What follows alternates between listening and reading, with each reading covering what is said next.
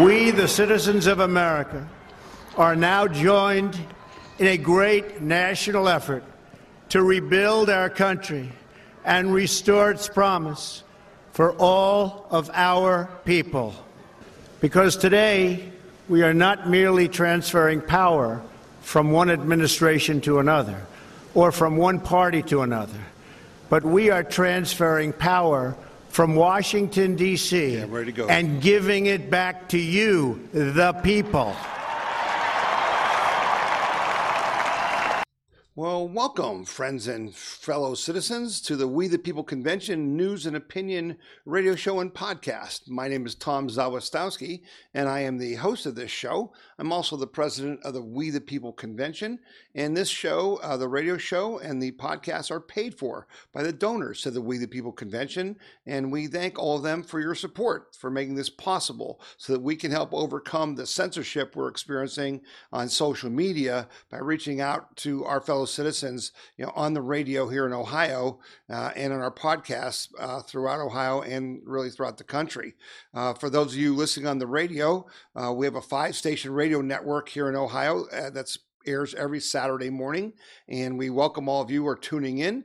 We hope that many of you who are coming to today's We the People Convention in Columbus are listening to the radio show as you're traveling to Columbus for our convention today on August 15th. We welcome all of you for tuning in, and we thank you for sharing this show with others that you know after you listen. I think a lot of people tell people about this show and ask them to tune in the following week, and we appreciate that very much. Those of you who are watching the podcast, you can do that by going to wethepeopleconvention.org around noon every Friday, and you'll find the podcast right there on the front page.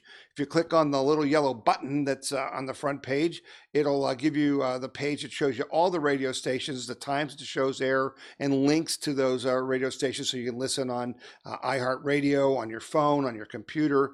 You can also listen to the podcast on YouTube, on iTunes, and on Roku and Amazon Fire Television. So welcome to all of you who are tuning into the show. We're glad to have you with us. We think we've got some information to share with you you may not be getting anywhere else, and that's this show is really about. Our goal is to help you defend your individual liberty and freedom and prosperity, and help all of us defend our nation and our Constitution. And we need to do that now, and we're going to do that now. So I had mentioned that we were, our We the People Convention is on Saturday, August 15th, and I am just so excited to tell you that it's sold out. We ran out of room. And so it's going to be a great event. We've got Secretary of State Frank LaRose coming to talk to us about the whole idea of registering people to vote, which I've talked to you about before on the show, and with getting people to go work the polls, and then also to really talk about voter fraud. And that's going to be a very interesting conversation. And the people attending the We the People Convention are going to be able to ask some pretty hard questions, because people are still concerned that we're going to have in-person voting in Ohio, and that the election is going to go off as planned on November 3rd. And I'm highly confident of that, but I understand why people are concerned with all this stuff that's going on. We're going to talk about a little bit more in the show here, a couple of things that are going on that are a little disturbing. We're also going to have David Conti, who's the regional director for the NRA.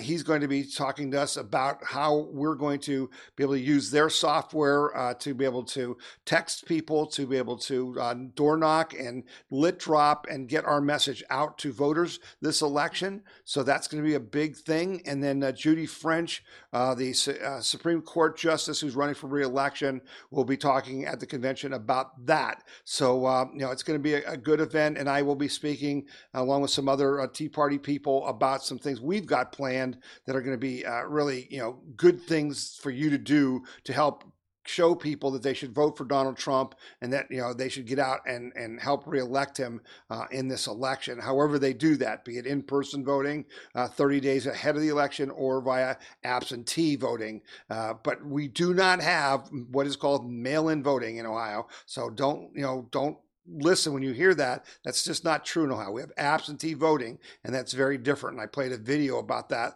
last week to explain that. For those of you who are listening on the radio who want to get involved and can't be at the convention this week, you can do that by helping the volunteer with all of us to work with the NRA to turn out our vote.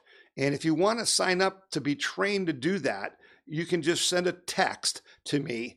And if you just text the letters NRA to this phone number, 866-427-9257. So text the word NRA to 866-427-9257, and that will get me your information, and I will provide that to the NRA, and then they will contact you and set up a training session where you can, from your home, really help us turn out the vote in Ohio and in the other battleground states. I was just talking to David Conte today about the convention, and I told him that the Ohio Tea Party volunteers are committed not just to winning Ohio, but to winning this election, and that means we're going to reach out to whatever battleground states we need to reach out to help get people to vote for Donald Trump and basically keep our country on the right track and out of the hands of the communists. We'll be talking about communist Joe Biden and Kamala Harris here in a little bit. All right, but the big news right now I want to get to is about schools opening. And I'm happy with the fact that Ohio has over 50% of its school districts are opening full time with in-student classes. And this headline I'm showing on the screen for you watching the podcast, shows you the bias the media has. It says Governor Mike DeWine reveals that 38% of Ohio school districts plan to return full time this fall. Well, that headline's wrong. There's 325 school districts, which are over 50% of the school districts who are returning full-time, but they represent 38% of the students. It's not 38% of the school districts because they're mostly in rural areas. And if you're watching the podcast, I'm showing you the map that Governor DeWine showed earlier this week that shows that the majority of the state, outside of the urban areas of Cleveland, Columbus, Dayton, and Cincinnati, that they're going either 5 days a week full-time, or they're doing a hybrid system where the kids are going to school a couple days a week in person and learning from home otherwise. So this is going to be a very interesting thing. I think it's an important fact that we have people going 5 days a week full-time, because that's going to provide a comparison between the people, who really, are what number of kids are going to get sick and what kind of problems you're going to have in the schools that have 5 day a week in class students versus kids who are staying home in the big cities, 100% of the time. I would contend that they're more likely to get coronavirus staying at home than they will be going to school because of the precautions that are going to be taken at the schools. But we'll find out. We don't know for sure, and we're going to find out, and it's important that we find that out. But basically in Ohio, there's 325 school districts that are going full-time, and that's 590,000 students. There are 55 districts in the urban areas that are going fully remote, and that's about 398,000 students, or just over 25%. And there's 154 other school districts with about 380,000 students who are doing the hybrid model. So we're going to have a good sample here to see what's going on, and hopefully it's going to show what we think the science shows, and that is that young people are not going to be getting really sick from this, and they don't have to be quarantined as much. They're not going to pass it off to adults as much, but we'll find out. Let's see what that shows us. One thing that is going on though is people are upset, and there was lawsuits being filed. The Upper Arlington School District was sued by a parent that has a student who is needs special ed classes, and they're saying that there's been irreparable harm depriving their student of because he can't go to class full time. They feel that he's really falling behind and not getting the care and the education he needs, and that's pretty true. There was also a survey that Rasmussen did that showed that majority of parents want access to public school funds to send their kids to in-person schools, meaning that if your school won't open 5 days a week and you want to take your kid to a school that will, then you want your school district to give you money, your money back, so you can send your kid to the school you want. And that survey was very interesting. It was done by Rasmussen, and it said a total of 53% of registered voters who are also parents agreed that in the event that a local school closes its doors, meaning only does at-home learning, parents should be able to use public school funding to have their children attend a different school that offers in-person teaching. Just 24% of respondents disagreed, and said that they didn't want their children to do that. So that was, interesting thing that these people, that the majority of people want to have in-person schooling and are willing to, see what happens with the disease. So I think that's good for us. And I think also that you'll note that here's New York and New Jersey, right? The Armageddons, the two worst places with COVID in the country. And they were the ones who were saying, you can't open the schools. The unions are screaming, don't open the schools. And what happened? This week, Mario Cuomo from New York said, we're encouraging all New York schools to open 5 days a week. And on Thursday, New Jersey said the same thing. And yet Ohio, which doesn't have anywhere near the death rate or the hospitalization rate or the case rate of either New York or New Jersey, our governor's not going full in on that. See, but the reason why Cuomo and New Jersey and New York are doing this is because the polling, because parents are screaming. They're upset about this. And one of the things they're upset about is the cancellation of sports. As I said last week, they're scaring the heck out of these people. And they're saying, that if you play sports, you got to be tested 72 hours in advance. And if one person gets it, you can't play the game and all that. And it's just impossible to do. So they're still trying to work it out at the high school level. But this week, it started last week with the Mid-American Conference, who said we can't play. And the reason they couldn't play was because it was about the money. All right. Because if they couldn't play the Ohio States and the Big Ten schools where they get checks for millions of dollars to go in there and get beat, and they fund their athletic program with that, well, of course they couldn't play. But this week, the Big Ten and the Pac-12 said they're not playing, and now 5 more college conferences have called it off. And so, again, there's just a hysteria going on. And what's really disappointing, because you saw the athletes, you saw the quarterback from Ohio State, different key players throughout college football saying it hurts us more to not play, right? And because of the virus than it does to play, because they've worked for this their whole life and they're having their dream taken from them over a disease that does not affect 99.8% of these people, right? It's just irrational. So, we've even got people, parents are suing at the high school level. We've got Wayne County judge rules against contact sports injunction. A Wayne County court judge ruled on Thursday against the director of the Ohio Department of Health, Lance D. Himes, injunction on contact sports. Judge Timothy N. Tepe said in his decision the order as applied was facially unconstitutional as it failed to provide procedural due process as well as equal protection under the law. The decision went on to say that the orders violated the doctrine of separation of powers and delegated unbridled and vague power to unelected officials. So here's yet another court case saying you can't do what you're doing, and yet they keep doing it.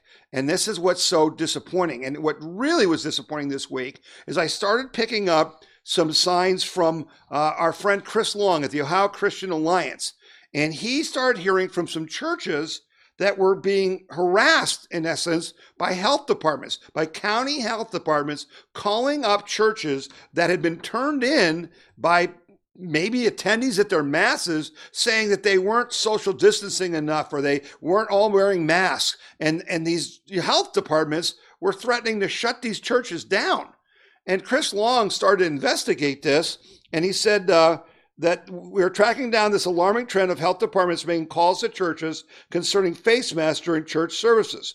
A records request in one county revealed that 14 calls have been made in the last 10 days since the statewide face mask order went into effect. Churches in other urban counties in Ohio are reporting the same kinds of calls coming from health departments. But the point is, they're treating churches differently than other businesses. And the AG Barr and the Department of Justice has filed suit and saying First Amendment rights. You have a right to practice your religion, and yet they're being hassled by these health directors. It's just wrong, folks. It's just wrong, and it's just And here's another story about how wrong it really is. Right, half of Ohio's restaurants are saying that they may end up closing because they just can't survive these rules. Let's see. More than half of Ohio restaurant owners fear that they'll have to close permanently over the next 9 months because of the toll on their business from the coronavirus pandemic, according to a recent survey conducted by the Ohio Restaurant Association. Now, I've been waiting for the Ohio Restaurant Association to step up and sue and defend these restaurants because they're being treated differently than other businesses. And they haven't done anything, but now they're speaking out. Out of 107 respondents, 54% said they fear they'll be closing up, and 31% felt that way the previous week. So it's up from 31% to 54%. In addition, 47% of respondents said they are operating at below 50% capacity, and more than 80% said they won't break even this year. The COVID-19 pandemic and capacity curfew limits continue to dishearten the majority of Ohio restaurants, the Ohio Restaurant Association President John Barker said. Consumer confidence continues to decrease as the virus remains top national news. Our data shows the undeniable need for additional government support to stabilize the industry in Ohio and nationwide. See, this is the problem. In 2009 and 10, when the N1 virus came out and 200,000 Americans died. We're at about 160,000 in the U.S. now, and they're predicting we're going to be over 200,000, no matter what you do. And I'm going to talk about something about that in the next segment. When Obama was president, you know what they did? They stopped testing. They just stopped testing. They killed the news cycle and just let it play out. But see, we're testing more and more and more. So what are we finding? More and more people getting it and more panic. How do you get confidence in people to come out when every single day you're making a mountain out of a molehill? You're talking about, for instance, and I just said, we have like 170,000, 167,000 dead in the United States. 2.5 million people die every year from all causes, okay? It's part of life. Death is part of life. And yet we're counting these deaths like they're the most important deaths ever, and they're not even the biggest deaths. It's just plain wrong. And I was very happy to see that Donald Trump finally named our friend, the person we trust, Dr. Scott Atlas from the Hoover Institute from Stanford, to his COVID team. And that's a great news, because hopefully now the president is talking more about get back to school, because Dr. Atlas has said there's no reason not to go back to school. Every other country in the world has gone back to school. So he was on Tucker Carlson, and I want to play just a short clip of Dr. Atlas making sense. And much of the stuff on masks really is not very good science at all. And in fact, the WHO itself says there is no sound science for general population wearing masks. However, in certain settings, I think we can say it's reasonable to wear a mask. And the goal of public policy, honestly, is twofold here. The public policy is directly for stopping the deaths by protecting the high-risk people and preventing hospital overcrowding while you safely reopen society. The public policy is absolutely not just stop COVID-19 cases at all costs, no matter what. That is not appropriate policy. There you go.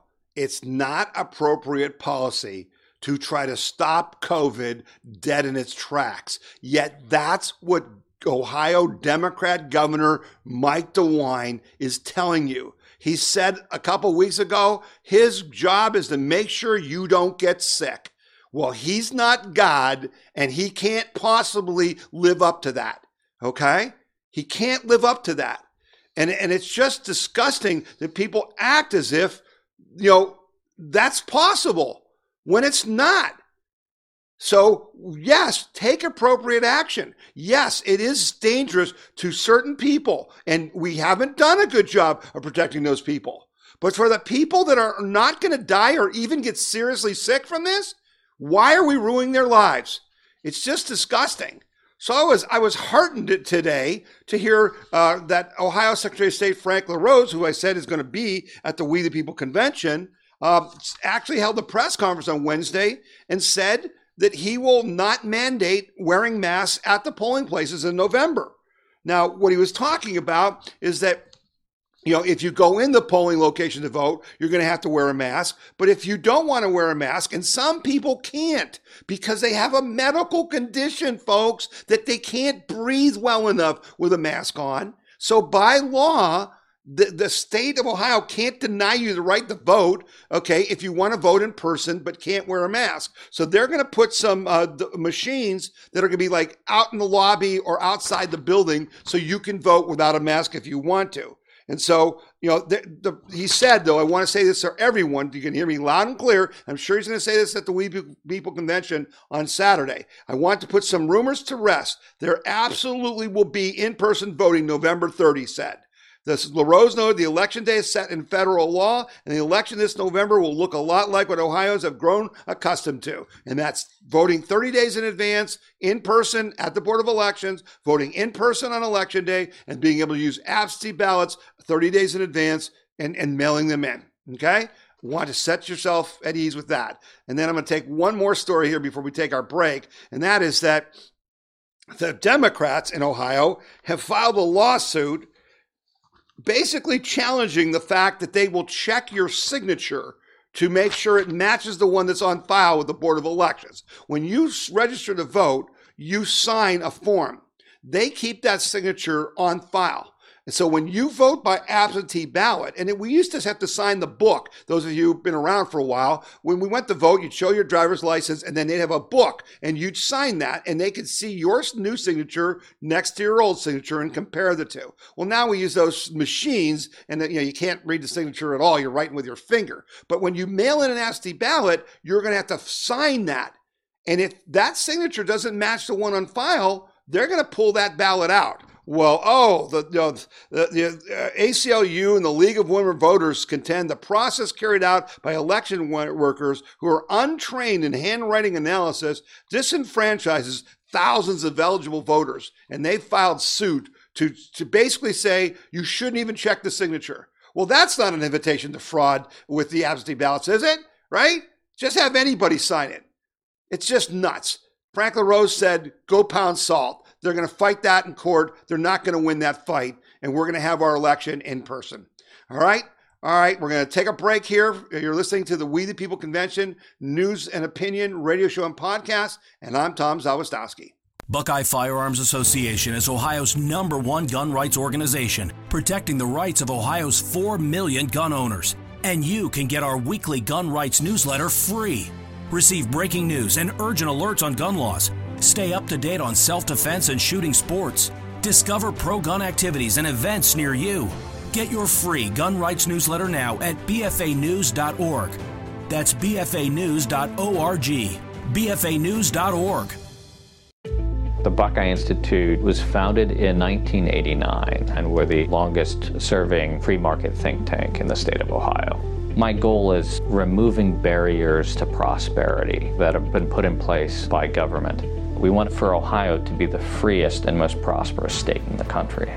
The Buckeye Institute is a source of common sense ideas that will have an impact on the nation as well as the state of Ohio. All right, welcome back, and we're going to keep going with the show. I had put a really cool post out this week on the WeThePeopleConvention.org. And if you're not getting my emails, you should go to WeThePeopleConvention.org, and right on the front page, you can put in your email address and your phone number, because I'm sending text messages and phone numbers and emails with links to our stories that we post during the week. So, I think you'll really enjoy those. Just go to WeThePeopleConvention.org. Right in the front page, give me your email address and your phone number, and we'll start sending you texts. But I sent this story out, how the COVID-19 fear peddlers lost their credibility. And I thought that's a great graphic with a picture of Birx and Fauci on it. And this story was really interesting. The guy that wrote his name is J.L. Pattison. And I don't know who this guy is, but he took a really clever way of exposing how ridiculous all this nonsense is with COVID, because he did 25 things that undermine their credibility. And as you go through the list, you start to go at like point 10, you're like, man, these people don't know what they're talking about. So like point 1, when you passed edicts demanding that we social distance and wear masks, but you were caught not social distancing and not wearing masks, you lost all credibility. Point 3, when you claimed masks were effective in stopping the spread, yet instead of giving prisoners masks, you released them from custody in the jails, you lost all credibility. Number 5, when you closed churches and small businesses, but were perfectly fine with thousands of rioters crowding the streets across America with no masks and no social distancing, you lost all credibility.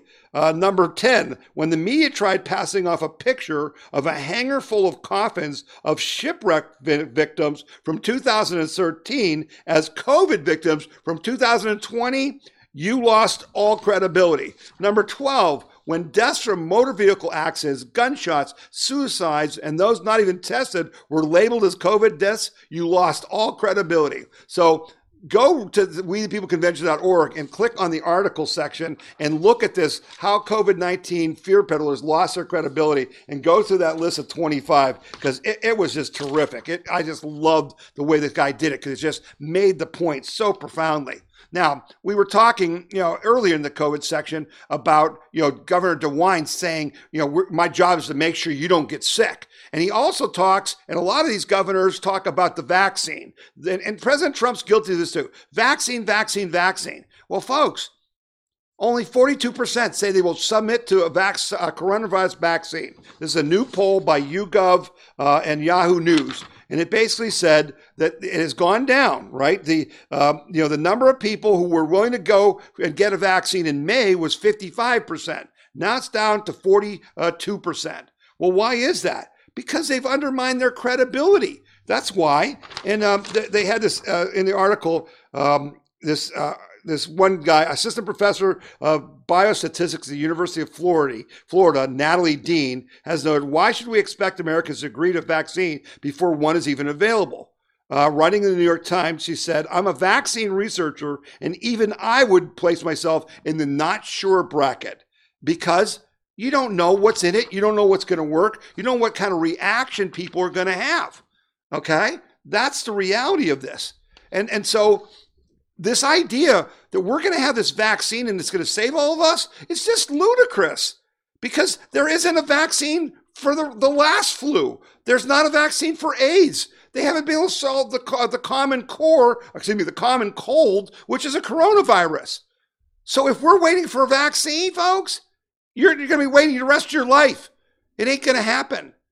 And now I want to go to a story about Hawaii, because I think this is a really good story. Hawaii might possibly have been the strictest lockdown and mask mandates in the country. It is essentially as strict as the Philippines, though without the threat of being shot by police. However, the state has jailed people for violating lockdown orders while releasing 38% of its real criminals in jail. Tourism has been non-existent, and all remaining visitors were told to quarantine. There has been a mandate in place requiring mask wearing indoors since April, and now even outdoors for the past month, even while jogging. The results? New cases are surging more than ever, just like in the Philippines, Hong Kong, Israel, Australia, and even southern latitudes, every southern latitude area with a strict mask mandate and lockdown. Here's a graph for those of you watching the podcast, and it shows that even though they have been locked down, they literally have been locked down for, since April, that the coronavirus now has just exploded. And the one guy that wrote about it on Twitter said, as you can see, this is certainly not from too much opening. That stopped 70 days ago at a level lower than the deepest lockdowns the U.S. as a whole ever reached. Hawaii has been the most locked down state in the U.S. and has had the travel bans, quarantines, etc. in place consistently. And remember, Hawaii is surrounded by water. There's no way to get off the island or on the island. And so why is the coronavirus exploding? And this guy says it's not working. And like most other countries that engage in heavy-handed police state tactics, Hawaiians have nothing to show for their lockdown but a crushed economy and lives lost. Sure, they still have a lower death rate, but that has nothing to do with stopping the spread with mandates. The spread has not stopped. The low death rate is likely driven by the same theory behind the low death rates in all the Pacific Rim countries. They have a high rate of cross immunity from persistent coronavirus colds. Okay? More evidence that what we're doing does not work. That's just the bottom line. All right, got to get to some of the other political news this week. And, of course, the big news was Joe Biden picked Kamala Harris to be his vice president. And as I said to you last week, this is a non-event to me, okay? This is a non-event to me because Kamala Harris has no chance of being president of the United States because Joe Biden has no chance of being the president and then dying or stepping down and what everybody's talking about. All right. Here's what I love about Kamala Harris. So right away, they're saying you can't attack her because you're a racist because she's a black and she's a woman. But then they say you got to vote for her because of the color of her skin. Isn't that the definition of racism? Isn't that judging people by things they can't control, such as the color of their skin and not their ability? Who's the racist? It ain't you and me, folks. It's not you and me. But they're trying to tell you that Kamala Harris is a moderate. Yeah. On what planet is she a moderate? She's for open borders. She's for the Green New Deal. She's for, government-controlled healthcare. You loving this coronavirus stuff? How'd you like that in spades, right? She's a complete commie sympathizer. She's a liar, okay? This person is just completely unqualified to be anything in government. And so she's going to just get destroyed by Trump and by Pence. And I love this, right? So the black community warns Biden that you better put a black woman on as your vice president. Because after all, it's historic. So what does he do? He puts Kamala Harris on. But when the black community in the United States says black woman, they're talking about an African American. Kamala Harris is not an African American. Kamala Harris is Jamaican and Indian, like from India, okay? She says, I got more in common with black people in Cleveland, Ohio than Kamala Harris ever will, because at least I live in the same state. She has nothing in common with them, right? But the best part I thought was fantastic was that her ancestors were slave owners. I'm not making it up, folks. Kamala Harris's great-grandparents on Jamaica were slave owners and traders. Yeah, but listen to the left about how they're virtuous and they're virtue signaling, right? Because, we're the new change and all that. So we're going to nominate an old white guy who's said more racist things than any of us have ever said in our lives, including the last few weeks, that if you don't vote for me, you ain't black, right? And all that stuff. They're going to name this old white guy, as their nominee, and a woman who isn't really black and say that she's a black woman. Yeah, nothing to see here, folks. Nothing to see here. This is going to be a slaughter because what does Kamala Harris bring Joe Biden? What state does she win for Joe Biden that she needs to win?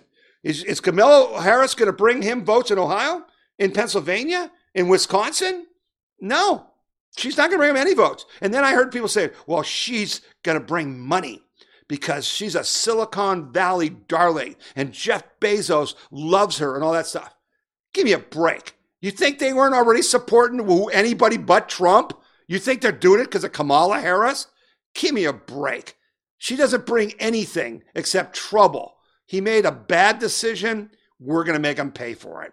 So while that was going on, and the rest of the Dems were embarrassing themselves by supporting rioters and supporting defunding the police and not, passing the latest stimulus bill to help Americans out because they were trying to fill their pockets and that of all their cronies. What did President Trump do? President Trump signed 4 executive orders. While the Democrats were, playing politics, he acted to protect the American people. These orders were major, major deals, and he outflanked the Democrats completely. The first one provides out-of-work Americans with $400 per week in supplemental aid on top of their existing unemployment benefits. Now, we were paying $600, and we didn't like that. because people were making more money to stay at home than they were to work. You're not going to get the jobs numbers back up, and we're going to talk about that in a second, okay, unless they have an incentive to go back to work. So this $400 is a good compromise because it's a little less than what they make. So there's a reason to go back to work. Number two, he passed a thing that defers payroll taxes for employees making $100,000 or less per year through the end of the year. This is huge. This saves small businesses part of their FICA, part of their payroll tax, and it saves every worker. Every worker gets a 7% raise, and every business owner gets a 12% payroll cut. This is brilliant. It's going to drive tons of jobs. But most of you haven't even heard anything about this. Larry Kudlow and Steve Moore and those guys are responsible for this. This was a huge move by Trump, and he's already said if he's reelected, he's going to permanently implement this in January. Fourth, he suspended federal student loan payments and set interest rates at zero to the end of the year. So he's trying to help the students that have a lot of student debt. Notice he didn't forgive them. He deferred it. I'm okay with that. And then the last thing he said is he passed a executive order to assist renters and homeowners who are struggling to pay their leases or make their mortgage payment. So he's trying to give people a chance to buy some time if they're struggling to make their mortgage payment. My problem with that one is, well, are you going to help the mortgage holders? For instance, if you own rental property and the people don't pay your rent, how do you pay the mortgage? So I'm not sure what's in that executive order, but I'm going to look into it because it's very important. But so what is this all about? Well, here you go. The jobs report came out on Thursday, every week, the weekly jobs report. And here's President Trump smiling. New unemployment claims fall below 1 million for the first time since March. Let's see here. Unemployment claims have now fallen below 1 million for the first time. First-time claims for unemployment insurance last week, is down to 963,000 for the week ended August 8th, and that's well below the estimated 1.1 million from that economist survey by Dow Jones had expected. That's a decline of 228,000 from the previous week's totals. But the total Americans receiving unemployment benefits fell sharply for the week of July 21st, down from more than 3 million to 28.26. But a year ago, I just said, unemployment benefits, people are getting 28.26 million Americans are getting unemployment. A year ago, that number was 1.7 million. That's how great our country was doing, folks. And we're going to be doing that again because of the leadership of Donald J. Trump. And we're all going to work to make sure that continues because he proved that what he was doing, cutting regulations, cutting taxes, limiting immigration, all worked to stimulate our economy, giving smaller government and more freedom and liberty for the people. That's what we want. So we're going to wrap up the radio show right now. We thank you for tuning in. If you want to catch the rest of the podcast, go to wethepeopleconvention.org and just click on the link right on the front page and you'll get the rest of the show, which is about another 30, 40 minutes. But you've been listening to the We the People Convention News and Opinion radio show and podcast. And my name's Tom Zawistowski, and I'm awful glad that you joined us this week. And I hope you'll do so again next week. The We the People Convention News and Opinion radio program is paid for by donors like you. You can donate to the We the People Convention and support our cause by going to wethepeopleconvention.org or by sending your check in any amount to We the People Convention, P.O. Box 6211, Akron, Ohio 44312.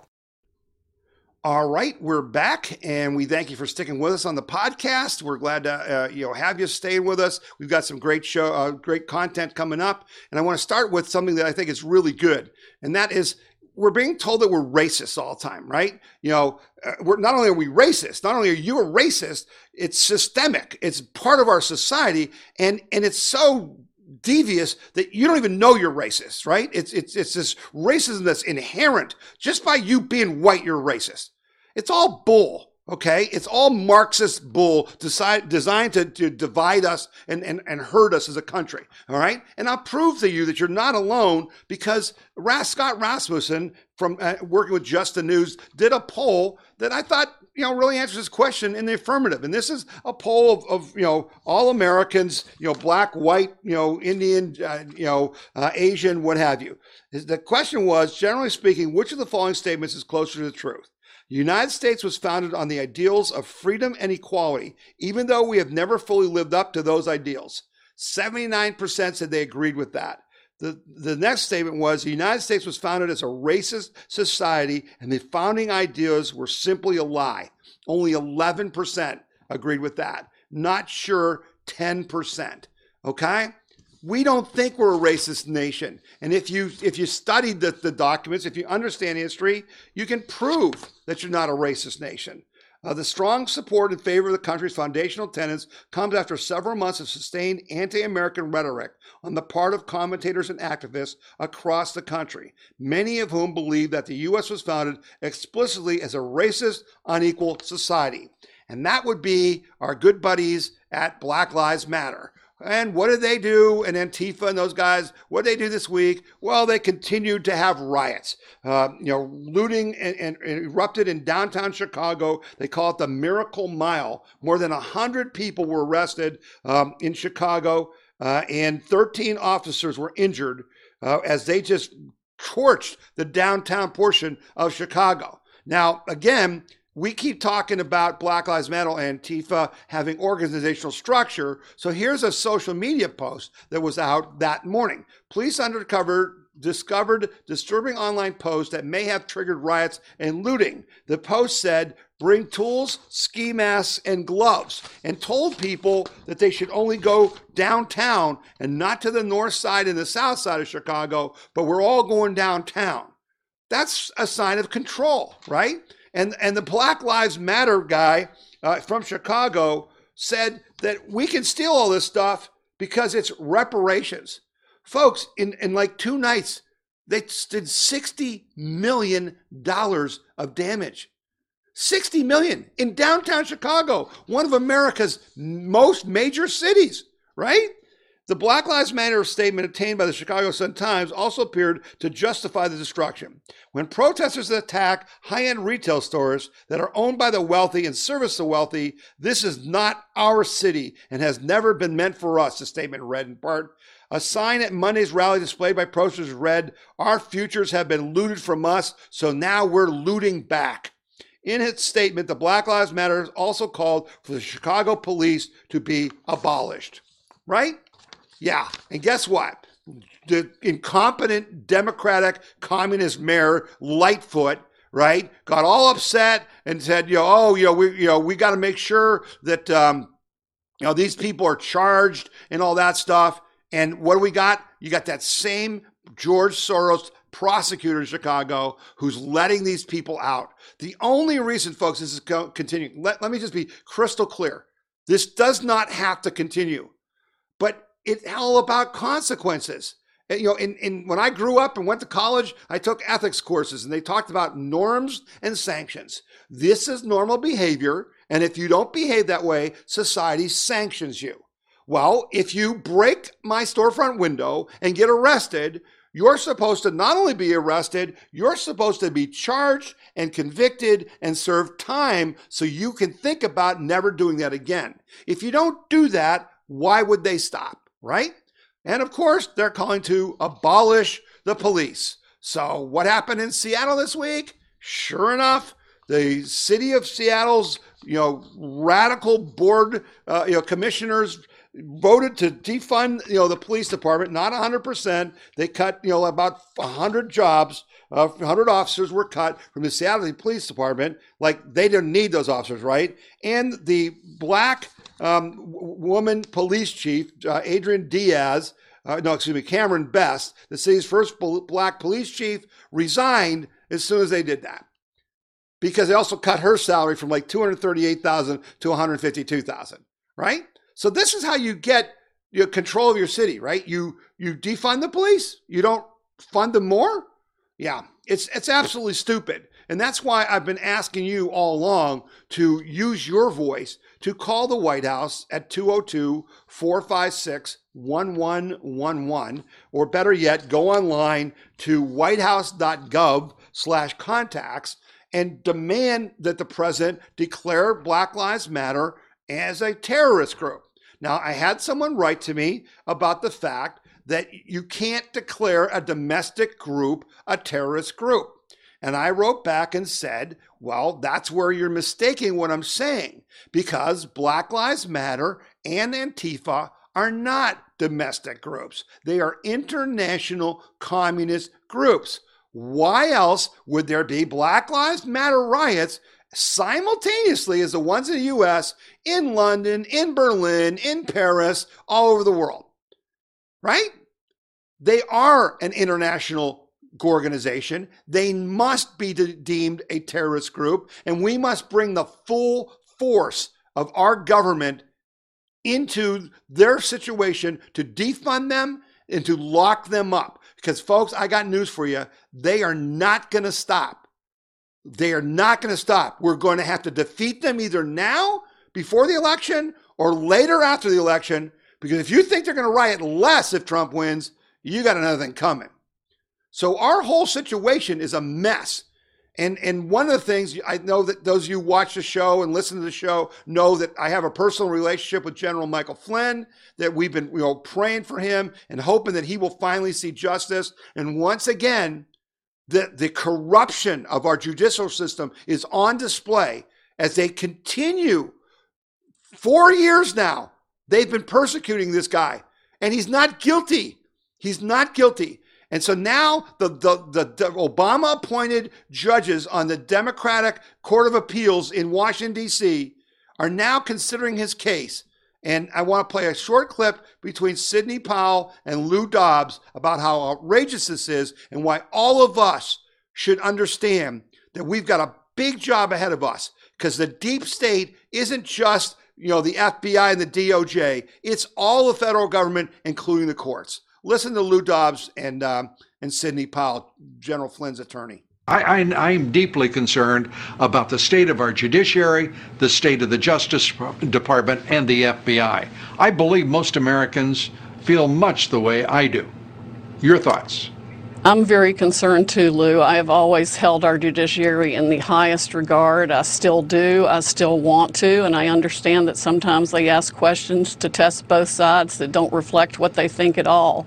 But it's very important that they put politics out of this and decide the case as if it were John Doe, as opposed to creating a Michael Flynn exception to the rule of law that doesn't apply to anyone else, or that they wouldn't want to apply to somebody in their own family if they were in this situation. This has taken 4 years of the life of a dedicated American patriot who has just done everything humanly possible to serve his country. And it was started by an investigation that was corrupt from the beginning. They had no basis to investigate, and then they made up the false statements against him. And now the government's finally admitted the wrongs and wants to set it right, and we can't get the district judge to issue the order of dismissal. When every case in the country, the dismissal has to be granted. It's always granted because no court can make the government prosecute a case. So it's beyond frustrating, to say the least, that we're still here 3 months later trying to get a case dismissed that can't be prosecuted and should never have been prosecuted in the first place. So there you have it. It's a travesty, ladies and gentlemen. And what the Democrats and the liberals and the leftists and the commies in our court systems want to do is they want to make Donald Trump pardon General Flynn. They want to convict him on phony charges and then make Trump pardon him so that he can't sue the state to get reimbursed for the millions of dollars. He lost his house, folks. He lost his personal house in this. And so that's what they're trying to do. These people are evil. And that's what we're fighting to defeat this election season. So we're going to take another break. You're listening to the We the People Convention News and Opinion radio show and podcast. My name is Tom Zawistowski. This is Jordan Seculo with the American Center for Law and Justice. At the ACLJ, we are committed to fighting the deep state and protecting freedom. the right to life, religious liberty, and fighting for the Constitution. The ACLJ has experienced tremendous success in litigating cases at all levels of the judiciary, from the federal district court level to the Supreme Court of the United States. We have offices in Washington, D.C., Jerusalem, and all around the world. You can find out more about the ACLJ and join us by visiting aclj.org. Did you know that the Right to Life Action Coalition of Ohio is the largest statewide life group in the state? Are you tired of the compromised approach to pro-life legislation that has been the status quo for far too long? Since 2017, the efforts of the Right to Life Action Coalition of Ohio has changed that approach, closing loopholes and making pro-life laws enforceable. Visit rtlaohio.org or call 440-668-4049 for details. All right, we're coming back for our final segment of the show. Got a lot of good news for the last few stories, and so I'm excited about that. First story is an interesting one. And again, it is so hard for us to find real news, to understand what's really going on, because most of the quote-unquote news in our world is propaganda and is only focused on one thing, and that's taking power over you and I away from us by taking over the government of the United States. But there's lots going on. Just like I talked to you about, President Trump signing those 4 executive orders to help you if you're unemployed and help you if you're a student with debt and if you can't pay your rent or mortgage. But these are important stories. So this one I think is a really important story, and you didn't hear this anywhere because I had to really look deep to find it. This story is administration ramps up use of Defense Production Act. And as you know, during COVID, the president used the Defense Production Act to basically force American companies to help make the ventilators. Remember, he made General Motors make ventilators and stuff like that. But that's not what the Defense Production Act of 1950 really was for. It's a federal statute passed during the Korean War that confers upon the president a broad set of authorities to influence domestic industry in the interest of national defense. National defense can include emergencies and disaster response, so that's why the COVID thing and all that. In recent months, the act has been used for more than just medical supplies. The Department of Defense has used funds that Congress has provided under the act to reinforce the U.S. defense industry across multiple sectors, including aviation, shipbuilding, microelectronics, and space, among others. This is appropriate and overdue. Okay, and interventions permitted by the act include issuing loans and grants to strategically significant companies, prioritizing government contracts, controlling the allocation and distribution of certain goods, and even compelling producers to make certain products. All the actions taken by the Defense Department with the Defense Production Act funding fall within these categories. Ladies and gentlemen, this is like the story we talked to you about with Kodak that they signed to make pharmaceuticals, right? And that the president is saying we've got to bring these jobs back from China and from other places in the world if they are things that are critical to our infrastructure. Well, our problem is all of our military equipment, our fighter jets, our tanks, our missiles are depending on technology and manufacturing that isn't in the U.S. That is a crime that we ever let that happen in this country. And this story tells you that President Trump sees that and is taking action. And what does that mean? That means jobs. That means more American jobs if we start making our own stuff. It's awesome, and I'm really excited about this. So I hope you are as well. And then this story is not going to surprise anybody, but we need to talk about it. A mad rush for the exits as New York City goes down the tubes. It's not just a few Upper West Siders who are fleeing New York. Moving companies say they're swamped with calls from residents looking to ditch the city, even though the COVID crisis has waned. One likely reason? The virus was but the last straw. New Yorkers are fed up with the shootings and lootings, homelessness on the streets, subpar online schools, sky-high taxes, and sheer obliviousness of politicians like Mayor Bill de Blasio and Governor Andrew Cuomo. Let's see. It's been insanely busy, Roadway Moving President Ross Sapri told Fox. Indeed, he says this has been the busiest summer ever for the company. For the last 3 months, we couldn't keep up with the demand. United Van Lines, too, cites a whopping 95% spike year over year in interest in moving out of Manhattan between May and July versus just 19% nationally. Yet the fact that the rush to the exits continues to grow, even as the new coronavirus cases have plummeted, suggests other reasons, like the crime wave. The number of shootings per day, for instance, has doubled since last year. Other crimes are up too. Lousy schools and even worse online classes provide yet another reason for folks to skedaddle. Ditto for high taxes, which de Blasio and fellow Democrats in the legislature are itching to raise even more.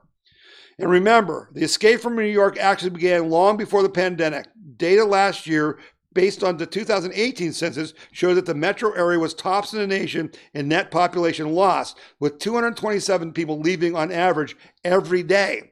Well, now that's up to like 500, 600, maybe 1,000 people a day leaving the city. It serves them right, folks? It serves them right. And there was another poll I saw this week that talked about how the vast majority of Americans don't want to live in a big city. But remember Obama and all those guys and their Agenda 21 stuff, where they were trying to tell us, oh, we all need to be in urban areas. We need to, get all these rural people out. That's why, like in Southeast Ohio, we don't have decent internet, because the government was stopping that from happening because they were trying to drive people into the urban areas where they could control you. Well, good old COVID has blown all that up, right? Just like it's blown up the border. You hear anybody saying they don't want border walls anymore with COVID? Yeah. See, there are silver linings in the cloud. There are some silver linings. This is a silver lining. I guess you'd call this spitefulness or just revenge. But I'm happy to report that Paul Howard, the Fulton County, Georgia District Attorney, has gone down to a crushing defeat in his primary race. Howard, who has been the DA for more than 2 decades, lost his runoff race with Fannie Willis by more than 45 points. It couldn't happen to a nicer guy. You know why? Because this guy isn't a nice guy. Readers will recall that Howard charged Atlanta police officer Garrett Rolfe with felony murder in the shooting death of Rayshard Brooks. Brooks had fired a taser gun at Rolfe, and Howard had recently declared a taser to be a deadly weapon under Georgia state law. Charging Rolfe with murder is indefensible. It is doubtful whether Rolfe even committed a crime, and Howard didn't wait for the Georgia Bureau of Investigation to complete its investigation. So guess what? Bye-bye, baby. You lost your primary. You're toast, right? Another radical Dem bites the dust. And this story, this is just a story that touches my heart. Sheriff bans staff office visitors from wearing masks. A Florida sheriff has prohibited his deputies and visitors from wearing face masks in his office. In his email sent to his staff, Marion County Sheriff Billy Woods, that's in Florida, wrote that no one in the office will be allowed to wear a face mask. Since the beginning of this pandemic, the operations of this office has not changed, and no wearing of masks has been put in place. With 900 employees, our number of cases so far has proven that the current way we are approaching this issue is working. The sheriff added that if someone confronts an employee about not wearing a mask, the employee should politely and professionally tell them, I am not required to wear a mask, nor will I, per the order of the sheriff, and walk away. Hear, hear, hear, hear, right? That's what we need. More people standing up. And it's just awesome. And so, just understand that we're in this together. We're all fighting in our own way, and we're going to defeat this evil. But it's going to take effort. And as I said to you guys, earlier in the radio broadcast, we're at the convention this week because we want to work with the NRA to get out our vote. And you can still do that. So if you can text NRA, the letters NRA, to this phone number, 866-427-9257. That's NRA to 866-427-9257. That will get you on the list. I'll get that to the NRA. They will then, contact you about training. And folks, This stuff is easy. This text messaging they're doing, you just sit on your computer and just go click, click, click, click, click, click, click, click, click, click as fast as you can to send out these text messages because they have to be sent by an individual. It's against the law to automate that. But what's cool is people will text you back. Now, we're not using your phone or your phone number. So it's an NRA phone number. But when they text back, it shows up on your screen, and then they have things that you can reply to them. And a lot of people will then volunteer to help us do more texting. It's really cool. So please do that. Text NRA to 866-427-9257. All right, I'm going to wrap up the show. Again, I can't thank you enough for telling other people about the podcast and the radio show. It's no sense doing this show if no one's watching or listening. And the only way they're going to find out primarily is through word of mouth, though we do some advertising. We do try to promote it. We can only do so much. Send your comments and your ideas for stories to me at info@wethepeopleconvention.org. That's info@wethepeopleconvention.org. Many of the stories, that you saw today are from you, right? And I thank all the people who send me information. I look at it all. I can't use it all. I got to make decisions and put some things in, other things not. But bottom line is, this is your show. You help make it good. You help share information and educate our fellow citizens so they can not have to believe the propaganda. They can know the truth and act accordingly so that we can all defend our individual freedom, liberty, and prosperity. That's what it's all about. So I'm going to wrap up the show so we can get on with the convention on Saturday. You're listening to the We the People Convention News and Opinion radio show and podcast. And I'm Tom Zawistowski, and I'll be back next week, and we're going to drive right through to November 3rd, and we're going to win this election in a big way.